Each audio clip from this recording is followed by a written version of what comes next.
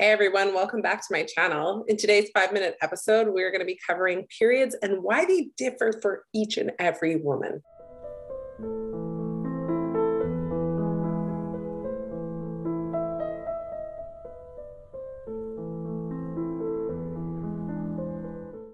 So I want to start by asking you today, what color is your hair? What color are your eyes? How tall are you? What kind of food do you like? Why am I asking these things? Well, to share the differences between us. The same applies to our individual hormones and cycles. And don't even get me started on hormones. It's a whole other subject.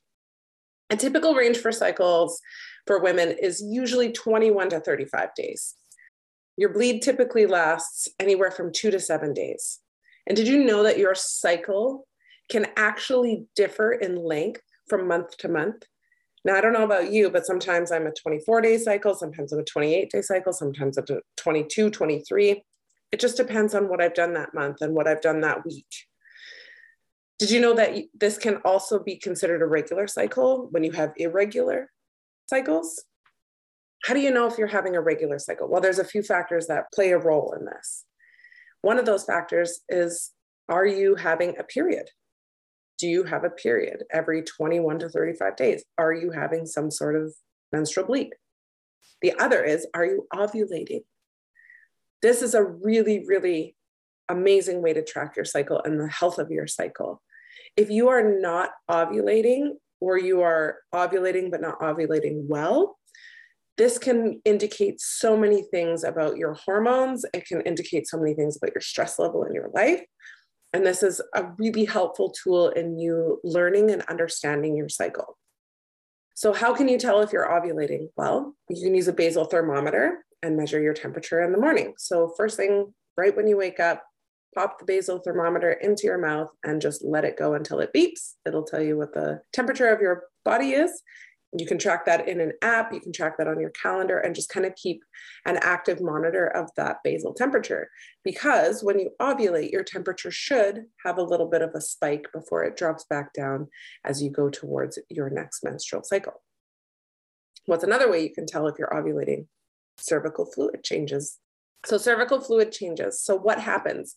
So obviously on your menstruation, your cervical fluid is red because it's blood and other components. When you are post-menstruation, you may notice that you have like a bit of a white-ish cervical fluid release. And then as you draw near to ovulation and during ovulation, the cervical fluid will change to a clear, sticky, egg white looking fluid. After ovulation, it will return back to white-ish cervical fluid release before your next menses. As soon as you notice that, you can also check that with your basal temperature to know if you are ovulating. Sometimes our temperatures won't change at all, or they may change like 0.1 degree or something like that. Everybody's body is different. And that's why I'm sharing this information with you, because everyone's body is so unique and so different, and every woman's cycle is so unique to her. So what are some things that can stall or stop or change ovulation?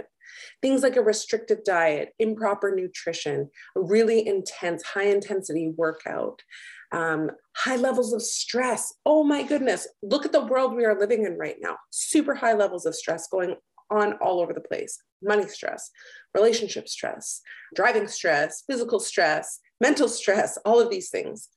Anxiety, limited movement. So if you're kind of a couch potato, sometimes you might notice that you don't necessarily have a healthy ovulation. Lack of micronutrients, trauma, all of these things are factors in changing our cycle and possibly impeding our ability to ovulate. How do you figure it all out? How do you figure this all out? What is your cycle? When are you ovulating? This is a sea of information. There's a sea of information online. And how do you keep yourself from drowning? It's very simple. Track your own cycle.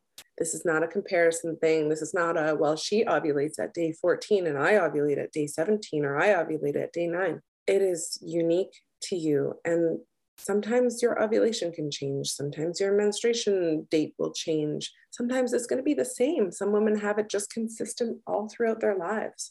And that's beautiful. And that is unique to you. So I recommend tracking your basal temperature. And I also recommend tracking your cervical fluid. And I also recommend tracking when your menses is. So those are my tips for today. If you found this helpful, please feel free to drop a comment, to share, to like, and to subscribe.